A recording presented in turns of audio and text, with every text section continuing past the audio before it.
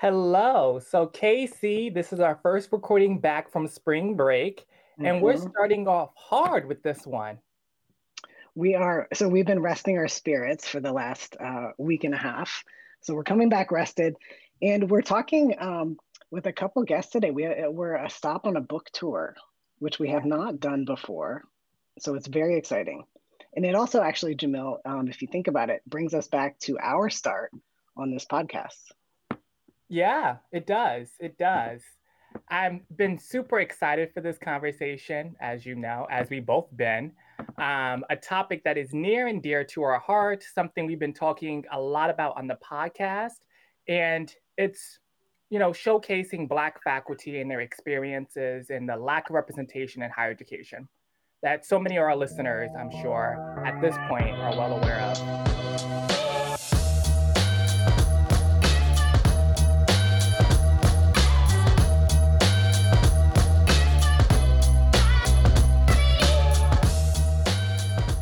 Today we have with us co-authors, co-editors, Dr. Antia Allen of Pellissippi State Community College, and Justin Stewart, faculty career coach, both of them also at Allen Ivy Prep, and co-editors of this book, We're Not Okay, Black Faculty Experiences and Higher Education Strategies, which is one of the best titles and most evocative titles I think I've heard in a while. So welcome to Real Talk. Thank you. It's great to be here. It's great to be here. Welcome you both. Now, there is a quote I've pulled tons of quotes from this book, but I think that, pretty wraps up my feelings around all of this pretty well is towards the end. Mm-hmm. And there's a sentence that I love. Black, Indigenous, and people of color, BIPOC, in the United States have been historically burdened with the weight of having to prove themselves in an oppressive system. And later it goes on to say, the system has continually failed us personally and professionally. And I think that essence right there, the system has continually failed us. You can hear about in this book in every single chapter of how the system of higher ed and the systems in which we interact with every day have failed us continually. Yeah. I think it's always crazy because it's always like when something happens, then everyone comes together, but when everything goes back to normal, then for better or for worse, people go back to normal.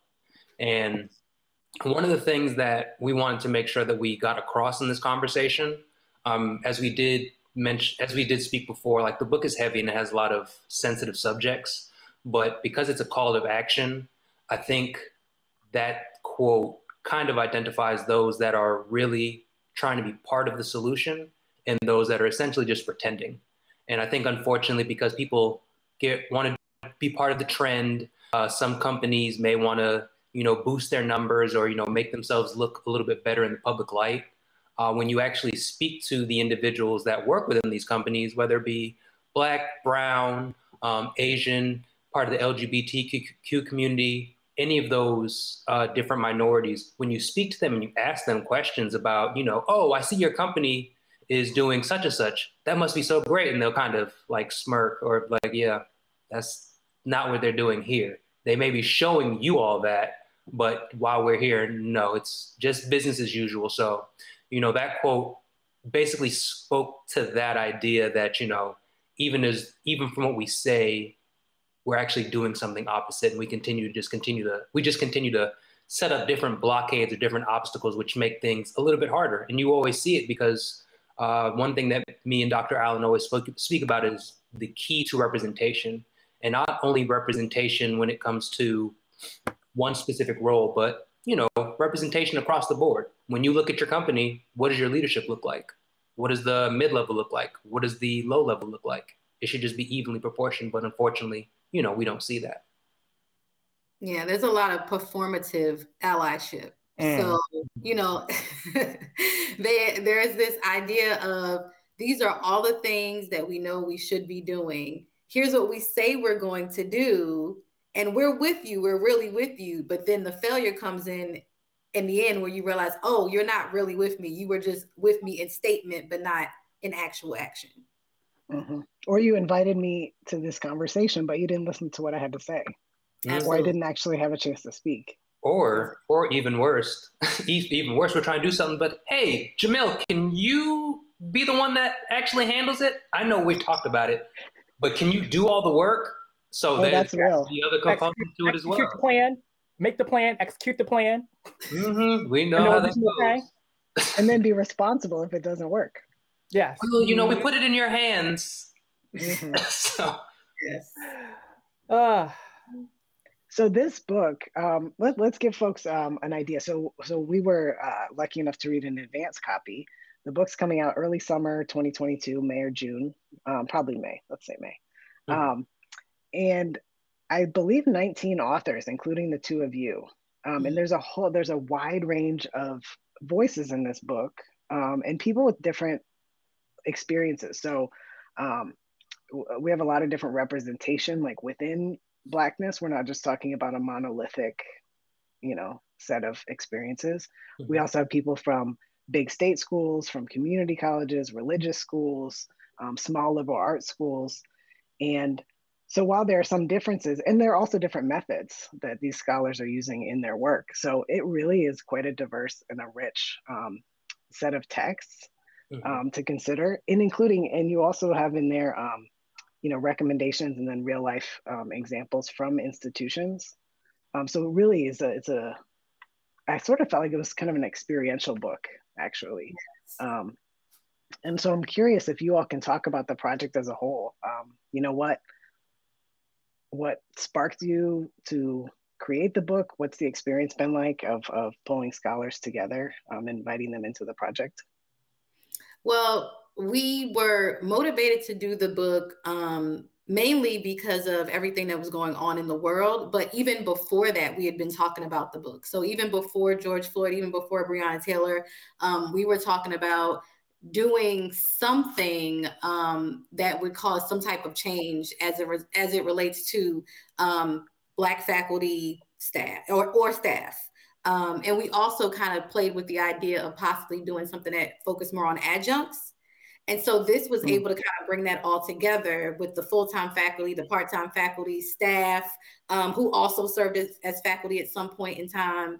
But I think the real key motivation was the desire for change. So understanding what I have and, gone through as a faculty member or even as a staff member at institutions, understanding what Justin has gone through at institutions, also just knowing, having conversations with other faculty and staff at other institutions, even K through 12 teachers that I'm friends with can share the same experiences, especially when you talk about things like microaggressions and tokenism. Like, these are things that people are going through in different industries and across the board in different levels of education. So more than anything, there was a desire for change. We also wanted to make sure that we had different voices represented, which I'm glad that you picked up on that. We really wanted to make sure that we did have an adjunct voice, but whether people realize it or not, being full-time is a privilege. Being tenured in full-time is a privilege. And so their experience and their voices are going to be very different than those who are part-time or contingent faculty, who they have a higher risk when it comes to their experience at an institution. It's like, can I teach this? Am I allowed to have a discussion about this? Like really walking on eggshells, because I may not be asked to come back the next semester. And so it was really important to have that voice included. And also, I was glad to see that some people even look back into their graduate level experience, right? So saying, had I known this beforehand, not to say I wouldn't have gone into academia, but I would have been a lot more informed when I went in, and maybe I wouldn't have been as shocked by some of the experiences that I had, just had I been prepared a little bit more. So it was really important to have that diversity. So even though, yes, all Black and brown faculty and staff experiences, but coming from just all these different perspectives. And so I'm hoping that allows multiple people who pick up the book and read the book to maybe see themselves in one or a few of those chapters. Yeah, I definitely agree with that. And one of the premises of the book is inclusion. So I appreciate that Antia made that statement of whoever picks up the book we don't want anybody to feel excluded, because coming from these communities where, you know, you kind of feel like you're pushed to the side, or as you mentioned, Casey, the journey, which was intentional from us, whether you're an adjunct faculty or you've been tenured, it's almost this idea of still feeling like you're a guest in the house. And although we have like this, we have company culture where, you know, we're all family, we're all, you know, together in this. Honestly, some people don't feel like that. And, you know, listening to these stories, it was very eye-opening. It was very shocking. The more that, even as we got down to the last page, and as we were reading the book over and over and over, it was almost like you always had to gasp every moment, because you would hope that this isn't something that's happening. You're not surprised that it's happening. But when you look at the year, when you look at how much progress we said that we've made, we know that there's still a lot of work to do. So when anyone picks up this book, you know, it's just, we want to be intentional going forward. When you mention like the strategies, we want to make sure this isn't just something to say, hey, let's read all these problems and then let's go about our business. Like, if we're going to do this, Antia and I said, let's do it. And if we're going to do it, let's do it right. And if we're doing it right, we're not just going to speak to all these contributing writers. We're not going to speak to everyone that we speak to and just have them vent. If you had a magic wand, if you could fix it, if your institution could fix it, you know, what could we do? As long as it makes sense. And then, you know, we'll include that, because we don't want to just have a conversation. We want to move forward with some actual meaningful action. So. And another key part of the book is talking about retention. And we have one chapter where we have two women who are faculty members at institutions, and they actually both left those institutions. And so that's really like the basis of that chapter, like kind of what these are the things that happened that led me to leave this institution. The institutions are not named in the book. The pseudonyms are used instead of their actual names. But, you know, I think that was really an important piece to see, like, this is what can happen. And this is what does happen. And I think that administrators who are able to read, especially that chapter, are going to be lucky enough to hear what some people never tell you on the way out. Yeah. You know, 100%.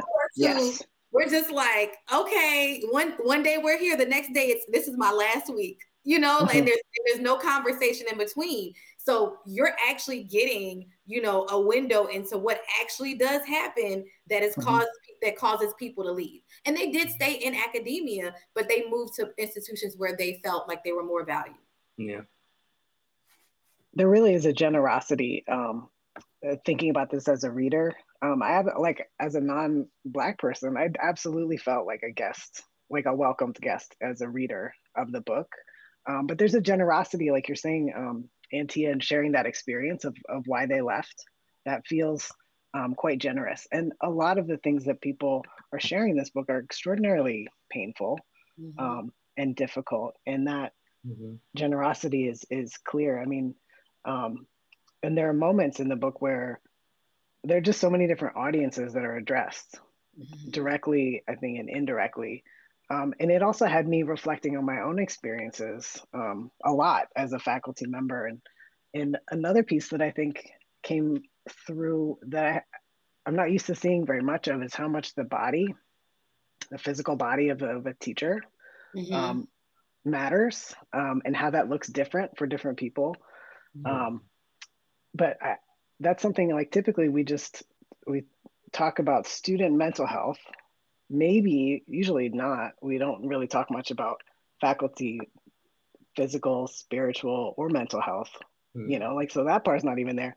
But just like the physical body, because as a trans person, that's something I think about constantly. And negotiating, like, our physical bodies in space, or even just like, oh, I don't physically feel that well today, and yet I'm going to go teach my class. Or the essays where early in the book, Black male faculty talking about how hard they perform to not be read as aggressive, and yet still get these student evals of, like, you know, that you're aggressive, when this poor person is coming home at the end of the day, like, face is sore from smiling, you know, when you don't feel like smiling, and then like just so mindful of performing with your body. All of that is stuff that I just haven't heard a lot of conversation about, that I think is such a contribution. And I'm definitely glad that you picked that out, Casey, because I think to what you mentioned, another strong aspect that we do make sure that we speak about is, you know, mental health. How is everyone dealing with all this? Because when you think of things like competence, like I'm an educator, but I have a student that's kind of trying to check me about my qualifications. And you have other faculty members that are saying, are you supposed to be here? We have one of our contributing writers who mentioned a story about how he had to intentionally walk around with a name tag, because if he didn't, people wouldn't know that, oh, you work here. Oh, you're a faculty member.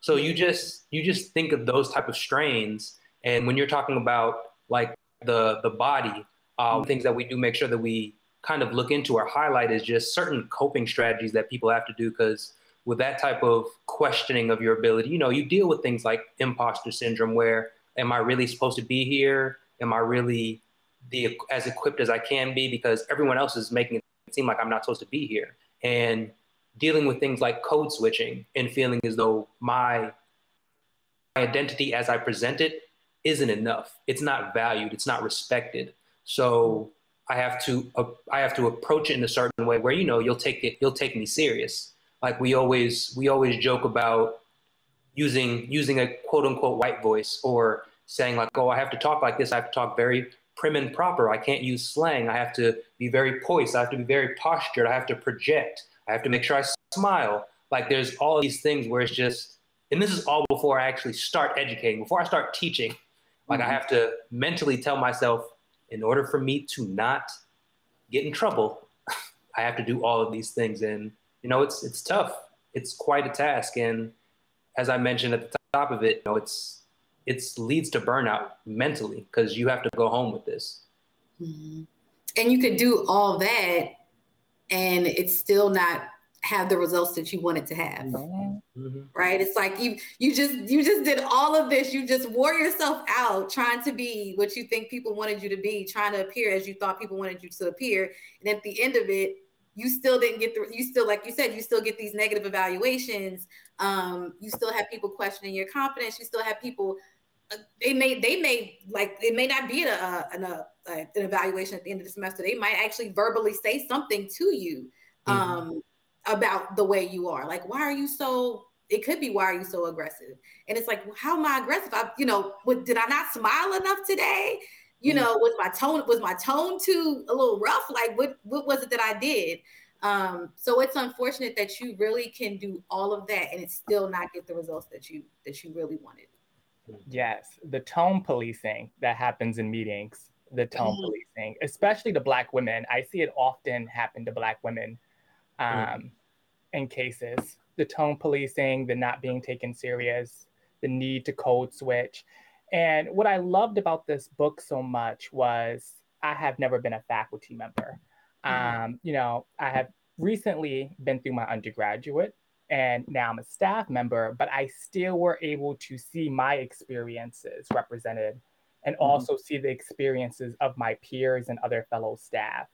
Like, I don't think people that are non-Black understand code switching and the reality of what that takes to do in conversations and meetings and be able to be so fluent with it and to code switch and then to go back within minutes. And the amount of competency that takes to be able to do such a thing.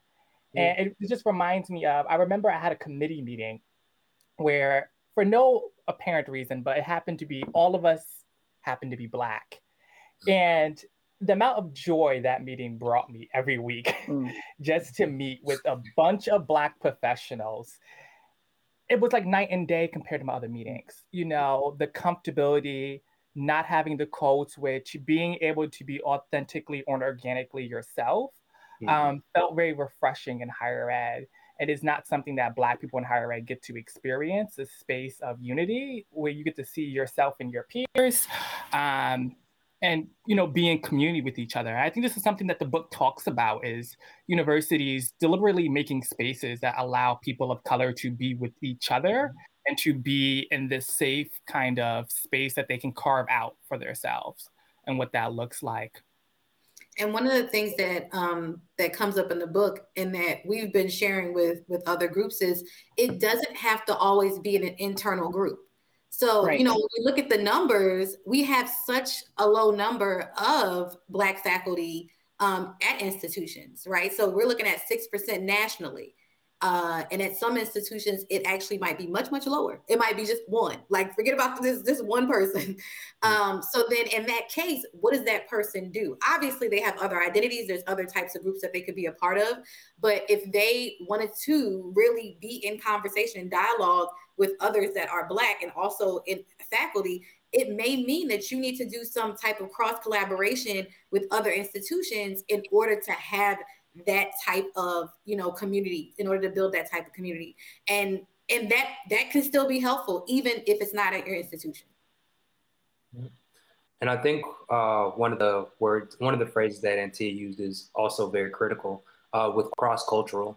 So we don't ever want anyone to feel isolated of, you know, Black people come together with Black people to talk about Black facts, or white people to come together to talk about white issues, or Asian people, or so on and so forth. With this idea of cross-cultural, you know, it's to what Casey was mentioning earlier, it's a little bit eye-opening. It's almost like I'm becoming a little bit more informed because I'm getting it from the source. So being able to create those types of environments for everybody, where I can teach you about what's going on and I can learn from you as well. So having employee resource groups where, you know, it might be an all Black group but it can be led by a white male, white female, or Asian male, Asian female with contributions. It's all about just building community together. So one thing that I never want anybody to ever feel like when they're reading the book is like, oh, let's separate. Everyone should just be isolated. So, you know, whatever. It's all about growing together as a community, but offering things that allow for that to happen and allow for it to happen fluidly, because we don't want everyone to be like on this side, on that side. We don't want to treat it like high school, everyone sitting at their specific table. We want everybody at the same table together and feeling comfortable enough to say, hey, this is how I'm feeling after Breonna Taylor. And, you know, nobody gets nervous to say, oh, I have to go somewhere. It's just being able to have those type of transparent conversations without feeling as though, you know, I'm going to be penalized, or let me be weary of who I speak to because it could come back and bite me. When at the end of the day, as long as I'm being respectful, I'm just providing my point of view. So I've been curious about whether or not the process of putting the book together was therapeutic.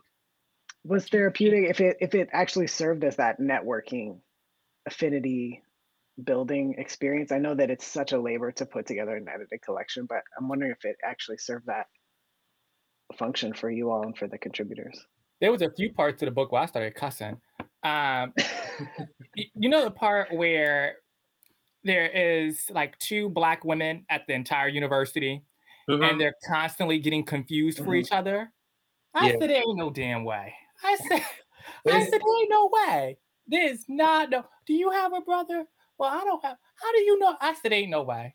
Yeah, like the two men with the hair. Like, no, I did not have my hair like he did, because he has dreads and I don't. And I think it's certain things like that. Like, so when I went to high school, or no, K through 12, I went to a predominantly white school. It was, I think, there was maybe like 80 African-American men and women against a student body of maybe like 400 to 500. And it's just certain things where it's never intentional. Like, there's a certain innocence to it. But like when we talk about things like hair touching, it's like, oh, your hair doesn't look like mine. It's just like, I would rather you not do that. But it's innocence. But unless that innocence is checked, as we get older, we just carry that. It's like, I don't understand what the big problem is. And it's that whole concept as well of basically having empathy for your fellow man or woman, or your fellow person, your fellow human. Like, understand boundaries, understand what may be comfortable to you is not comfortable to me, and just establishing that. Or even how it looks. Like, you ever have someone come up to you and like pet your hair? Like, I know you did not just come to me as a grown man and pet me. Like, you ain't just trying to pet me now. What is happening here? So no chia here. Sorry, no chia. Like, we don't do that. Like, oh my God, ooh, child. What is happening here? Ooh, girl, please back up. That is funny. But yeah, my students were just talking recently about how that like a woman in class would, like, the person sitting behind her would continually touch her hair and just like play with it as though it were her own hair. Mm. I just, I mean, I suppose I'm not shocked, but it is like, I thought we could at least get to that point. Like, my body, my choice, Yeah, like no touching other people. simply. I thought when Yeah. most of us were kids, mom or dad said, don't Yes. put your hands on anybody. Listen, we were having different conversations in childhood. I think we were Yeah. having different conversations. hmm Yeah. So it's always interesting. And I guess to your point as well, Jamil, like I also haven't been a faculty member. I worked in higher education as like administration, but like you said, the stories that I hear, certain things that I see, I previously, like I said, for kindergarten through high school, I was in a program that took African American. It was basically a program that created integration. So I was they in a brought similar city, program. yeah, so it was the METCO program, and they brought in minority faculty from the inner city or minority students from the inner city, and then took them. I think it was like a 40-minute bus ride out to certain outskirts where it was predominantly white and just allowed for integration. So having that experience, and then when I did college, I went to Clark Atlanta University, so HBC, and then to your point, Jamil, where it was like expressively like from step shows to everything is just like it's a wild juxtaposition when you're comparing the two of them. And when I took my wife to our homecoming maybe 2 years ago, and she was just so excited. She was like, I've never seen a step show. I was like, oh, step shows are popping. Yeah, it's just interesting. It's just always very interesting. So yeah, so I grew up in Bridgeport, which is mainly Black and Latino. Like no white peers. Only white people were the teachers. Yeah. And then in high school, we had a half-day program, which was one of the first in the city, and it basically brought students from Bridgeport and all the surrounding white rich neighborhoods together for like half a day to interact as integration. So that was my first introduction into white peers. And then going to a PWI, even though I will say my PWI didn't really feel like a PWI all the time during my undergrad. A lot of us Black students picked the same residence hall. So we lived on the same floors. Like we would pick an entire floor out. We would take classes together strategically. We would eat together strategically, go to Black clubs and events. So like carving out our own space for a couple years. So that kind of helped. But I got stories. Well, I worked in Res Life. I got stories now. It was a time. We need to do a whole series of episodes on Res Life. I've been thinking about how to do such a thing tastefully. Yeah, well, because there's the way that students and faculty are, but particularly like students are going to behave a certain way in a classroom setting. And we see some bad examples of how students are, in the book. But then coming back to their residence life, like outside of school, but all still on campus, they're acting a completely different way. And it's a side that as faculty, we don't necessarily see, and where a lot of pretty awful stuff can happen. Yeah. It's like I said, it's always weird because even thinking about my college experience, just, when you're in the dorm and you have supervision, but even if you didn't have supervision, because then there's certain people that's clocking, it's like, okay, what time does the RA leave? The RA leaves at 9:30, so we can just distract them, so we can do this.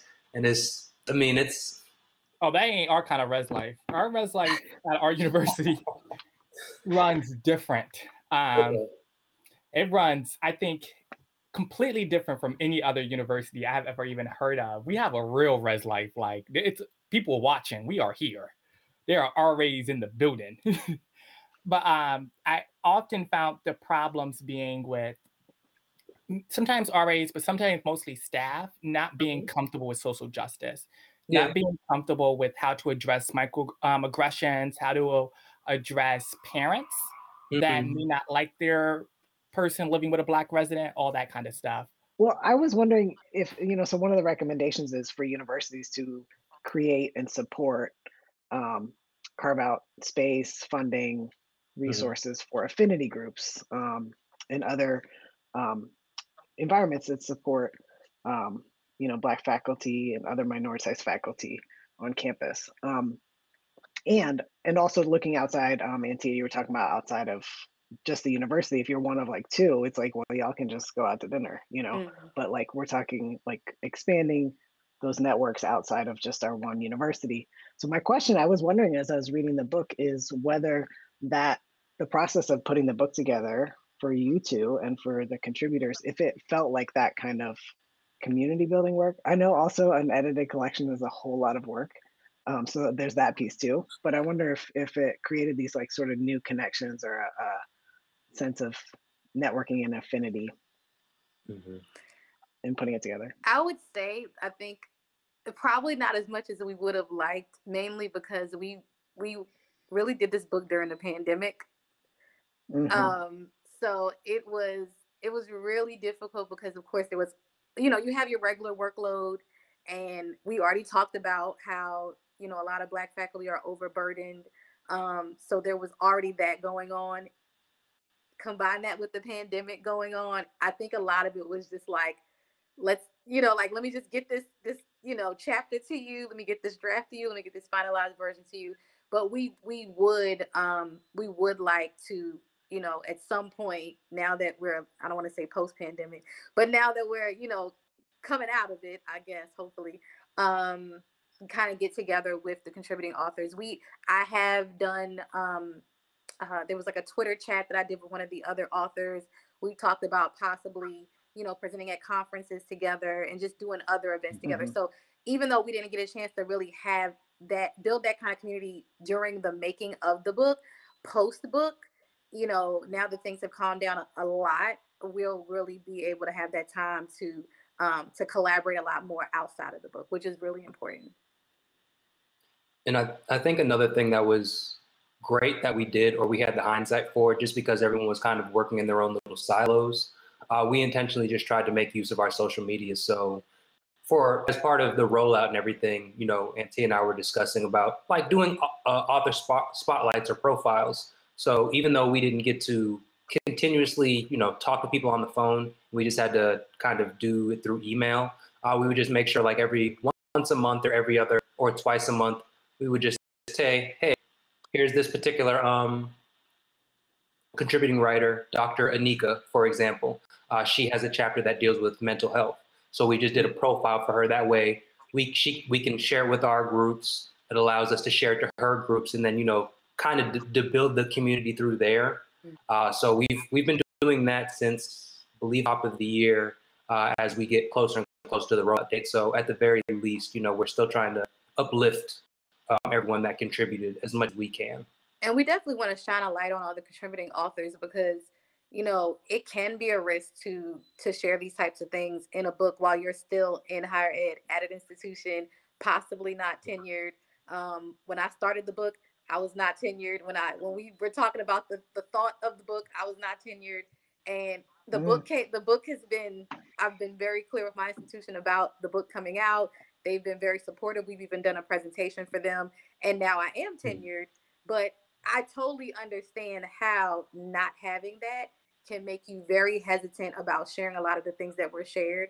So we really thought it was important to make sure that we highlighted them in this way, and as our way of honestly just showing like that we're so grateful that they still, they were comfortable enough and vulnerable enough to share in this way in the book project. Yes, that is something I thought about myself. The power it took for Black faculty to share these experiences on such a public platform, to be vulnerable about your experiences and still be at that institution, and to still go out and publish something like this, I thought about. But also the importance for other young Black professionals coming up, being able to read these experiences, even if they have never met Black faculty before. I remember a piece of the book, it was like, if there's so little Black faculty, do you think Black students are being taught by Black faculty? I have only had one Black faculty member in my entire undergrad. And that's because I picked a class out of my major, out of my course alignment, just to say I've had that one experience. Mhm. And so I'm really appreciative also of all the other Black folks that came together to share this piece. Um, and I was reflecting a lot about how to uplift and how to nourish the Black community and Black faculty to have more sense of community. You know, if the group is so small, it really drives home the point of needing to nourish each other Mhm. and to support each other in a greater way. So I've been thinking about that since reading the book. And thinking about um, different like ways that the structure of higher education can and should change in terms of like promotion and tenure and what counts. I was thinking so much reading this. I was like, how much value there is to all of these different perspectives, like in a book. I love co-authored pieces. I love edited collections, and yet they don't count as much. So certainly in the humanities for Mhm. tenure, um, they count like half as much or less, and yet this book I think is so much more valuable for all of those perspectives. And that's one thing that I think I certainly didn't know until I was like toward the end of grad school. And it was only because people deliberately said, like, I know that you like to co-write with people, but it's not going to count as much, just so you know. And Mhm. that to me seems like such a great value to the book, and also a standard that could change um, in a way that would be useful for higher ed.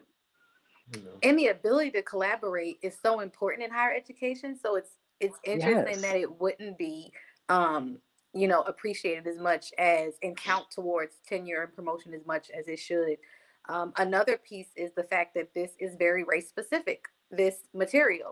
Hmm. And race specific material historically has not been recognized on the same level as other information, even though clearly it's valuable and it adds to the literature, right? And hopefully it adds to some situation where there could be change. But yeah, that's one thing that, as someone who was non-tenured, I struggled with, because this could have been several journal articles, right? It could have been several Sure. journal articles, and that was even something that I was advised to do, because part of this came from some dissertation findings of mine, but they were unexpected findings. I was studying adult learning, and I just happened to have a larger population of participants that identified as Black and Brown. And so then some of these experiences about race and culture and even gender came out of that. And the suggestion that was made to me was, this could be a really great conference presentation, and then it could be, something that you could make several journal articles from and kind of build on. But I it just felt like it needed to be more. It felt like there had to be, and nothing against journal articles, obviously, we reference several in the book. It's just, it takes on a different, I think when you have a book, I feel like you can reach a larger audience. Journal articles are so specific to that particular discipline. Hmm. Usually only people who are within that discipline are more likely to read it. This type of book, I believe, and what I've seen, is there's people outside of higher education, people out of various disciplines who are picking up this book and seeing the value in it, and seeing, as we brought up a few times, themselves in it.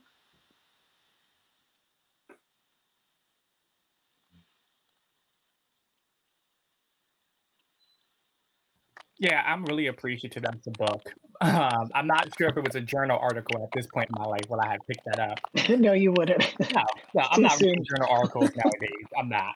So I'm Yeah. really good. It's a book, and it can really reach a larger audience. And so I think it's really about higher education reimagining what higher education can be, what can count for Black faculty. I remember a certain part of the book talked about like meeting the qualifications and how there's different rules for Black applicants, even, talking about whitening your resume, talking about how sometimes when there is a search committee and everyone is really keen on a certain person that happens to be white, they're ready to bend the rules, flip over backwards, and turn a corner. But when the person is Black, oh, no, no, no, no, we have to follow these strict rules. This person has to meet all these qualifications, but they can't be too qualified now. And it's like this whole different realm of rules for Black people versus white people, what can count for us, but can't count for them, and this whole different thing. I think it's an interesting conversation that I don't think many folks are having on university campuses. I mean, we try to, of course, Jamel, but I think about it all the time with like how much stuff I get away with. Like, I mean, I transitioned like in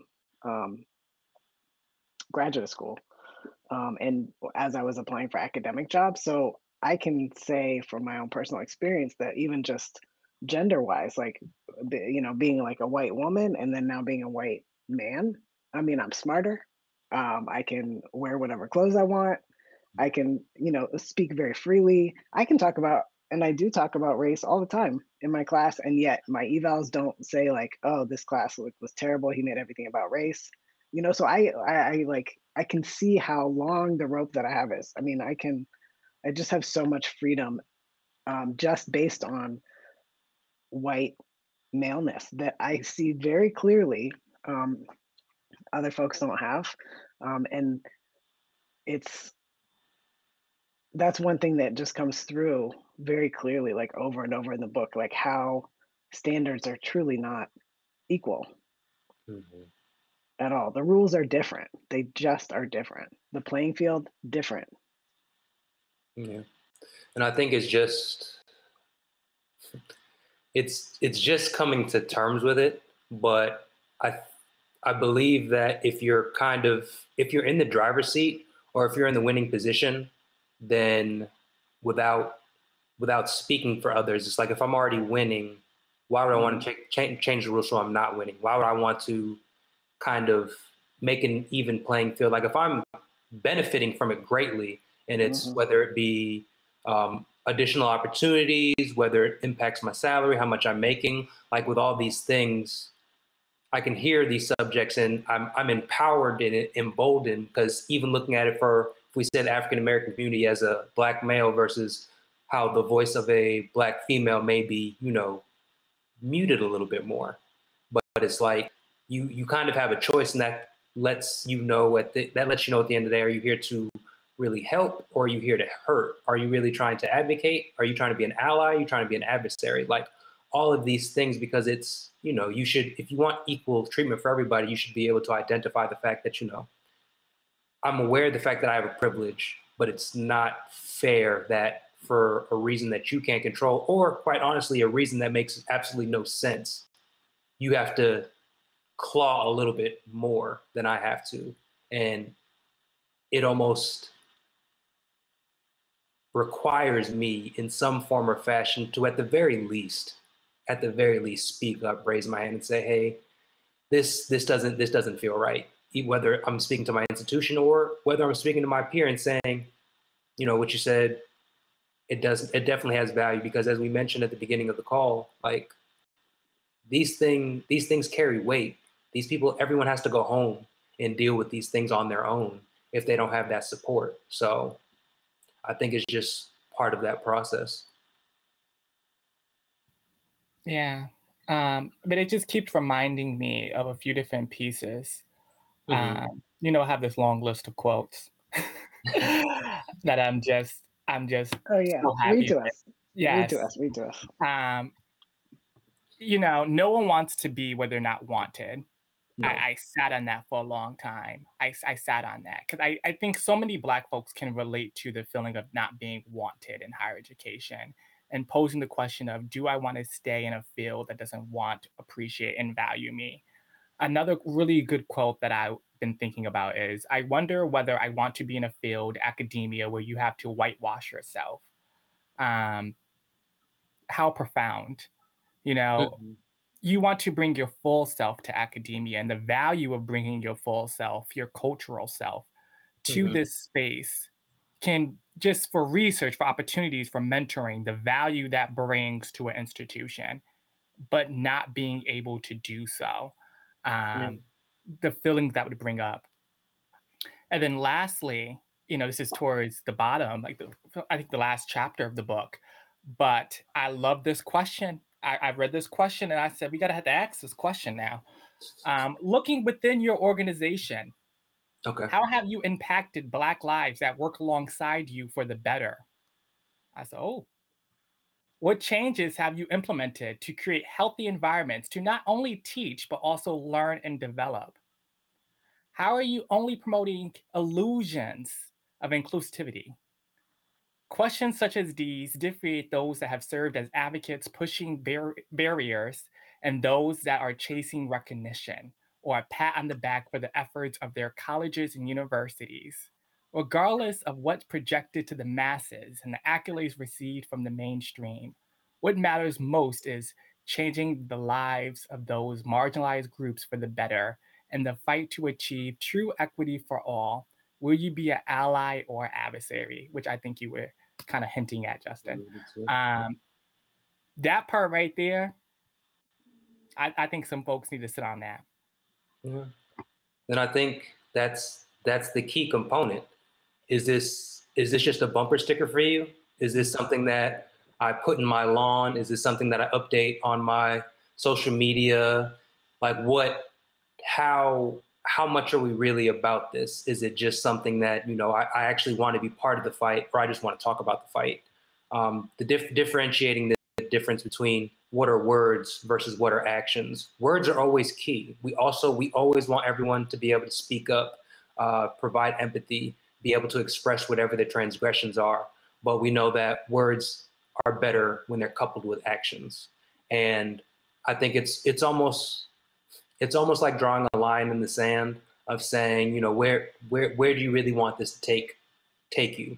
As you were mentioning earlier, Casey, with like the somewhat of the privilege that you have, like, is it in your mind, is it worth sacrificing this for me to have this quote unquote utopia that I have to go to this other thing? And almost in your mind, what is this other thing that you're thinking about? Like what is the worst case scenario that you think is going to happen if, you speak up and you kind of create an environment, I should say, where those that feel unspoken or feel as though they can't speak, they now have that opportunity. Like what's the worst that happens with it? Because as long as everyone feels valued, as long as everyone feels respected, then I will deliver to you what you deliver to me. But if you, on the flip side of that coin, if you deliver something to me that's not as we'll just say satisfactory for the sake of the conversation, what do you really expect in return? And then unfortunately, as NT had mentioned, some people just pack up their stuff.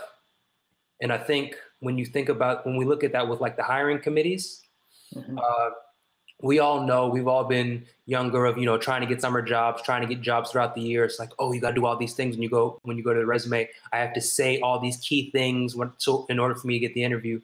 But then think about the person that's hiring you and certain promises that they give you, or certain things like, oh, what's the culture? And then you get there, is being mindful of, are you just reading from a piece of paper? Are you asking me questions from a piece of paper? Or are you like, do you really believe in what you're saying? Because it comes out in some form or fashion. So it's almost keeping in mind, what am I going to do to bring people in? That's key whenever you're doing hiring. But then the other aspect of it is, once I have you here, what can we do to make sure that we keep you here? So it's always keeping that in mind when it comes to institutions. We got you, but we want you to be here. We want you to know that we want you to be here. So how can we display that? So. Yes. There was a portion of the book that talked about how a lot of Black people leave an institution, not because of money, but because of their connections with other faculty, the experiences they're having with other faculty. If you have, well, I can only imagine, but if you're the first and maybe only Black faculty member in an all-white department, that is a heavy experience to have. And to think about how you may be treated in that space. Is your work valued? Are you valued as a person? Or are you there more as a token? And I think if folks start looking at our diversity in our departments and our divisions and think about the actual experiences these folks are having, it'd be a lot easier to retain folks. I agree with you. And I think a recent conversation we had was looking at like diversity and inclusion and understanding that while they're both key components, they are components. It's not a component. Diversity and inclusion is not one and the same. And I think, when we have diversity, it's like, oh, well, look, we've got this person here, this person here, this person here, this person here. We're diverse. We're representing everybody. But one of the things that we've been talking about is inclusion. If I don't feel like I belong to what you were asking, Jamil, like I'm really here on an island culturally, like it's different. Like, yes, there's certain things that we can speak about. We could talk about 1,000,001 things, but there's certain things that are tapped into me personally, my identity, when I go home, that if I can't connect with you about that, we could talk about everything related to the work that we do. But when we have the ability to unplug? And unfortunately for some Black faculty that are kind of stranded or isolated, they don't feel as though they have that opportunity or that environment to, shoot the proverbial. Like, let's just joke. It's just when I talk to you, it's strictly business. And as soon as our business is done, then I'm going to go back to myself. But, while for some people they may say that that's fine, it's a heavy burden because when you have fellow faculty, they're a resource. They're someone that you can leverage, somebody you can lean on. And if you really feel like you have no one that you can lean on, and you feel like there's no one that appreciates you, then why would I stay? That wouldn't make any sense. And then on top of that, right, when you do speak to this Black faculty, it's about African American history events. It's about, what do you think about this DEI initiative? What do you think about this problem in my department relating to race? Race. Like, you are the person, you are the spokesperson of the Black community, not just African American community, the entire Black community. And we need you to come speak at this event to represent your people and to help solve your issues. And think about the weight that's added on top of that. So if you're not feeling included, and then people only come to you about this hyper-specific issue, what does that tell you about your place in the university and how your university looks at you for service? Yeah. Yeah. The idea of the token, or making it funny because it's happened recently. Hey, it's Black History Month. What do you think that we need to put on the menu? Because you know what every person eats, apparently. So. And they want you to do it for free. Boom. Jamil said, say that again. Say that again. Boom. Come on now. Not the free labor, not the free emotional labor. Mm-hmm. One piece I loved in the book is how you kept referencing the naysayers. Mm-hmm. I noticed it a couple of times. I loved how we addressed the naysayers in the book. Some folks may not believe that these experiences are happening across campuses, across the nation. They may believe that these experiences are coincidental. They may be a person that's a wrong fit for the wrong shoe at a wrong university and maybe just needs to leave their job. What do you think about the naysayers? What do you think that a person that may be from the population of naysayers, because I'm sure that's a large population, that may, for some reason, open your book, how should they approach it? So that's something that me and NT have spoken about a lot. With anything, you always anticipate detractors. You always anticipate naysayers. And both things can be true, because it would be wrong for me to say any type of criticism or any type of questioning of the material that we have. No, we're not the end all be all. What we say is not necessarily the truth, but it all depends on conversation. So honestly, if you don't agree with what I say, then I would like for you to use your voice the same way that we used our voice to, provide your opinion. And as long as you're being respectful, as I mentioned earlier, I give back what I receive. As long as we can have a very educated or very respectful or safe conversation, then I think that there's really no problem. Because the other aspect that we want when we were talking about cross-culture, when we're talking about building these platforms, environments, is everyone just wants to feel safe.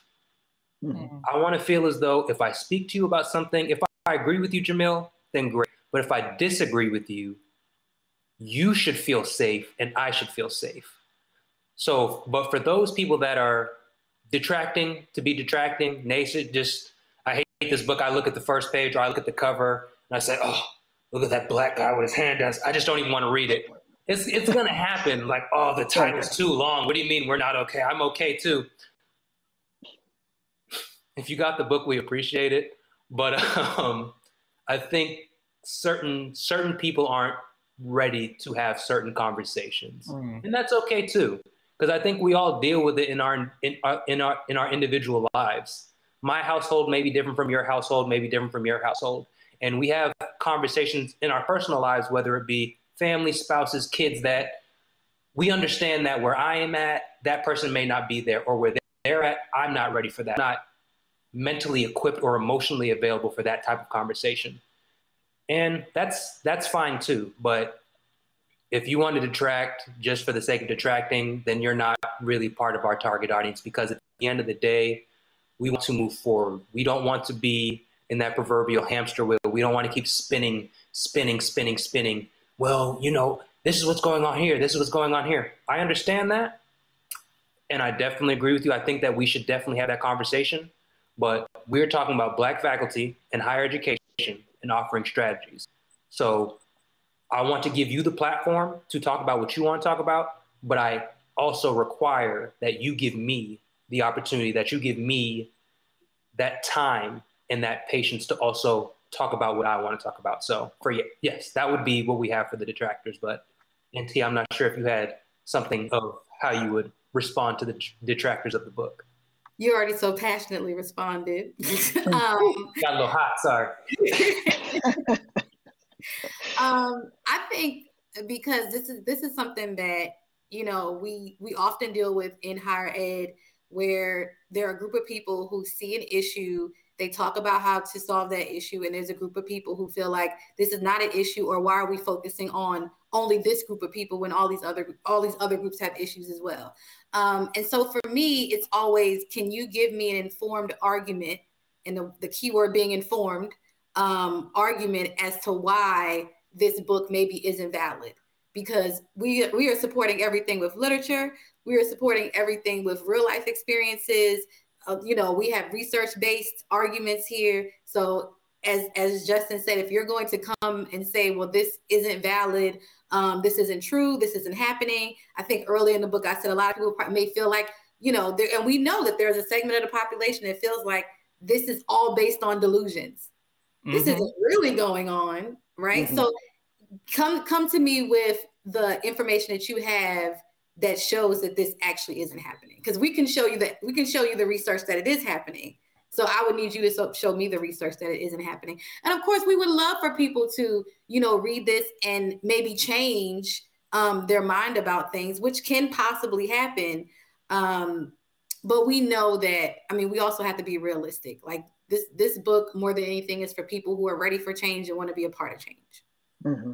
Mm. I also feel like that's something that comes up, those arguments come up a lot when we talk about Black experiences versus other experiences. They read the cover, we're not okay. Well, I'm not okay either. Yeah, what about these other groups of people? Like it's the oppression Olympics somehow. Like my pain matters more than your pain. Well, this happened to me too, and I'm not Black. When we don't necessarily deal with that same kind of argument and pressure when it comes to other topics within DEI, that tends to come up really strongly. And I think it mirrors the political landscape and just the national conversations we're having as a whole. Mm-hmm. Tennessee, okay, sorry. Go ahead. No, go ahead. I was just going to say, in Tennessee right now, we have a bill that is in legislation that is connected to these types of topics. They're being labeled as divisive concepts. And they are essentially trying to ban us from having these types of discussions in public institutions of higher education. So, this book probably wouldn't appear on a bookshelf in a library at a public institution of higher education where this bill has passed, because it's not just this state, it's obviously it's various states other than Tennessee. And then also, you know, things like we talked about search committees, right? And we talked about how, you know, what goes on in search committees, and part of that is unconscious bias that can occur. Mm-hmm. And we know that now there's some institutions do mandatory, if you're going to be a search committee, you have to do mandatory unconscious bias, implicit bias training. Well, essentially, if that bill is passed, you can no longer mandate that type of training. So we're trying to, I feel like we're trying to push forward now in an environment where everybody's not everybody, but quite a few people are trying to hit reverse, which makes it a lot harder to push forward, but we still have to keep going. Casey and I have these conversations all the time about the constant bills in education that are coming up, K through 12 and higher ed, that are trying to slow the progress of DEI, that are trying to, you know, the stop the don't be woke bill, the don't say gay bill, your children can't read these kind of books. This is what critical race theory is. No, this is what critical race theory is. This is why it's a monster in a closet. And something I think about. Yeah. And I've been thinking about for years, if we can't have hard conversations in higher ed, if we cannot have hard, educated, you know, where we go back and forth in higher ed, then where in this country can we have those conversations? Right. If you can't read books that make you uncomfortable while you're in a university, whether that's, you know, your undergrad, your graduate program, where is it appropriate to read such a book? You know, you won't always be comfortable in your learning. You will not always feel secure in your learning. But the place to have the exchange of ideas, the whole purpose of going to a university, the whole purpose of getting a degree is to exchange ideas with others, to think about progressing humanity forward. If you can't do that in higher ed, then what are we doing as a nation? What are we doing as an industry? And how are we serving our students? And how are we serving our colleagues and our peers if we can't do that here? And how are we serving future employers? Yeah, seriously. You all mentioned early on in the book about, you know, in talking about code switching, like, oh, everybody to a certain extent code switches. But if you can't talk specifically about how it's truly different for Black people in higher ed, that is different than the kind of code switching where, like, I'm talking to my friend versus I'm talking to my grandma. And we need to talk very specifically about what that looks like. And it is different from different communities who also code switch. But there's such an importance in being specific about communities and about experiences, that if we're just, you know, in this colorblind, you know, racism is in the past existence, then we can't actually deal with these problems. We can't. And I think one of the things that we were talking about, slightly joking about a little bit earlier, is when we're looking at like hair. So another legislation, the Crown Act, or creating a respectful and open workplace for natural hair. You would think in your mind, like, oh, I can wear my hair however I choose to. It shouldn't matter as long as it's done, or as long as I'm not out here looking crazy, then it shouldn't be a problem.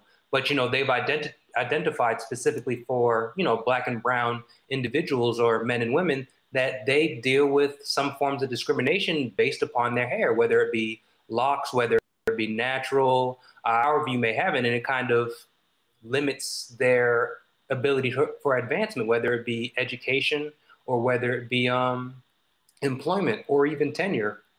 I remember having a conversation with a friend of mine of saying, you know, he was looking at a particular director position at his job. And at the same time, he was growing his hair out, and he had doubts about it because he was like, he has the knowledge. He's been with the company for however long. He was like, do you really think that, you know, you think this would be a problem? And the fact that you have to think about that is crazy. I mean, there was even a time before where you would say in the corporate world, the idea of wearing a beard was taboo. It didn't make any sense. Having tattoos was taboo. It didn't make any sense. It was this old age of thinking that, you know, it's kind of obsolete. And as you were talking about, Jamil, like, if we're really trying to use certain places like colleges and universities to prepare the youth for the future, we need to make way for the future. We can't just continue to keep these old ideologies because it's not benefiting. We're all going, so everyone needs to grow together. Yeah. Also, I think the really sad part of that we even have to have the Crown Act is when you think about it, it's like, all right, so the way my hair naturally grows out of my scalp is an issue for me to exist in a work environment. Like that alone is just insane that we have to say, well, the way my hair naturally grows out of my scalp, can I do that? Can I wear my hair like this? Like when you really start to think about it, it's like, wow, we had to have a bill just for us to be able to allowed to do this.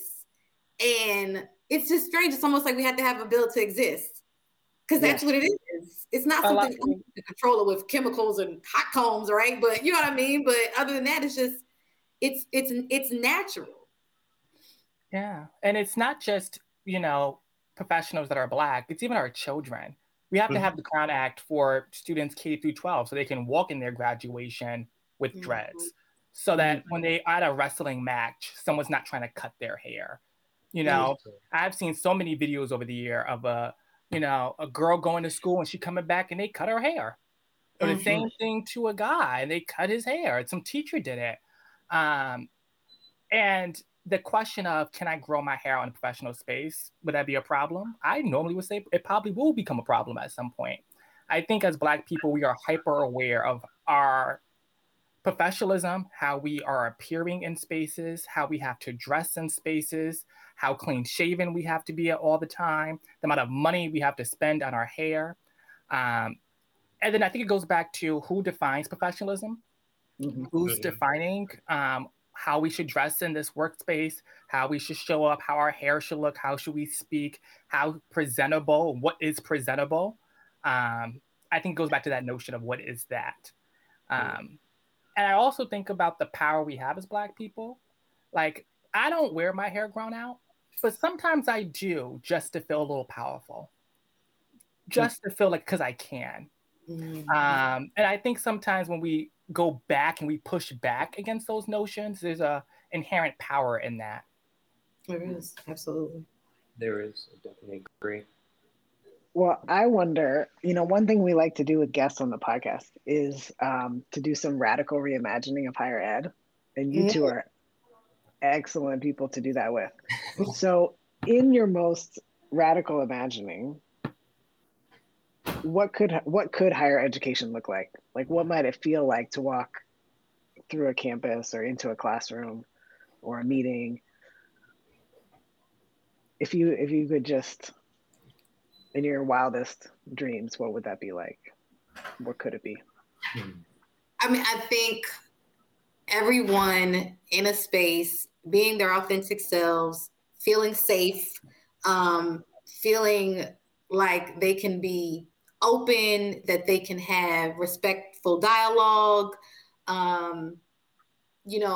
just in a comfort that they have in the space, not just, I also think about physical space, right? So, if I require a wheelchair, not feeling like, oh gosh, I have to ask these people to build a ramp. It's just already there. You know what I mean? Like that type of thing. Something that I've been looking more into is something that happens as far as size discrimination, which a lot of people aren't aware of, right? You have a student who may be slightly larger than the other students, and so they can't necessarily sit in these tiny little desks that you've put here. So it would mean, all the desks are as big as they need to be. There's going to be a desk for everyone, no matter their size, and of course, we want to see representation at all levels, diverse representation at all levels, where the students are diverse, the faculty are diverse, the staff are diverse. And again, it's just a safe space, Yeah. And I think for myself, my utopia would actually be like a true melting pot where cultures, individuals, genders, we all have the freedom to, connect as we see fit. Learning about different things. One of the things I mentioned was like the employee resource groups, being able to learn about different cultures, learn about different lifestyles, learn about different aspects of identity and individuality. In that, as we were mentioning before, college, K through 12, all those different parts of education are supposed to prepare you for the real world. So let's actually come through with that promise. It's about having conversations that are meant to be uncomfortable, but it's developing communication skills. It's developing skills that, if you're not pushed to have the conversation, you'll never have the conversation. And you can be 50 not having the conversation. You can be in your 60s, your 70s, and you never have the conversation. So just having a melting pot where, you're continuously introduced to different identities, different cultures, different groups, and given that platform to, interact with each other. Never force anything, because if you force it, nobody wants to do it. But do it in a way where it's continuously feeling inviting. More often than not, if you speak to the student body, because they are the future, they can give you ideas of how to make a more safe environment that works for them.